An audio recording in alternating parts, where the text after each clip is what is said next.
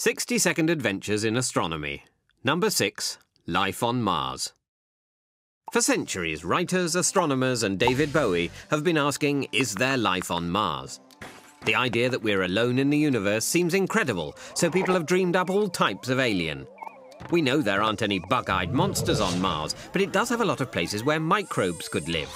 This may inspire a low-budget movie, but crucially, if life on Mars started independently from life on Earth, then it's much more likely that it could also start in other places in the universe. But over billions of years spent with asteroids crashing into them, Earth and Mars have exchanged more pieces of rock than geologists at Christmas. And those rocks could carry microbes from one to the other, meaning any life on Mars could have come from Earth in the first place. So it would tell us nothing about the likelihood of life originating on the planets of other stars. Though it would pose another question.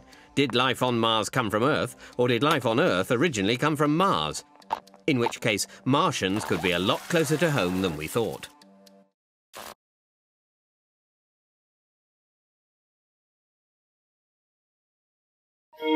Thank you.